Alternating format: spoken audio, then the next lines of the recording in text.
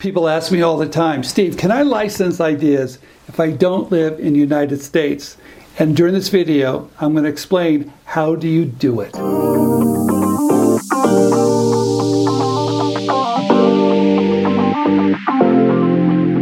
Well, first of all, we have a lot of members that have licensed ideas and do not live in the United States. And I want to show you a few examples. We have Tim Brennan. He lives in the UK, and he came up with a very simple kitchen tool so you don't cut your fingers. It's called a multi-grip mandolin. Also in the UK, we have Ben Greenwood that licensed a new toy invention to Hasbro. We have Damien. He lives up in Canada. He loves to cook outdoors, and he's licensed these new kitchen utensils. And we have Laura that lives in Scotland that's licensed an idea to make it easier for people to put their socks on. Muhammad Ali, he's licensed his eye lock, which is a great idea, and he's licensed it to other countries all over the world, and he lives in Cairo, Egypt. And we have Julie that lives in Australia that came up with the process of how to do smoked eggs, and she's licensed that process to other companies. And Connie lives in Australia,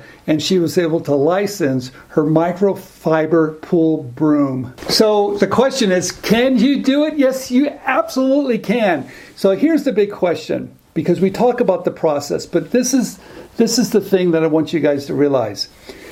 When you need protection, and you want to file some type of intellectual property protection, realize that you can file a provisional patent application in the United States by living in a different country. It's very simple to do. Most of the people that are licensing ideas file in the United States first. And within that first year, you can file a PCT. That allows you later to designate other countries you might need protection in. The next thing you need to do once you have filed your provisional patent application is to create a one-page advertisement of your product idea. We call it a sell sheet. Next, you need to contact a company that's inventor-friendly, that embraces open innovation, and you can do that through LinkedIn. When you reach out to a company first through LinkedIn, make sure you've done some homework on the company and make sure they're inventor-friendly, and then make a connection. And once they connect with you, ask them if they work with outside product developers.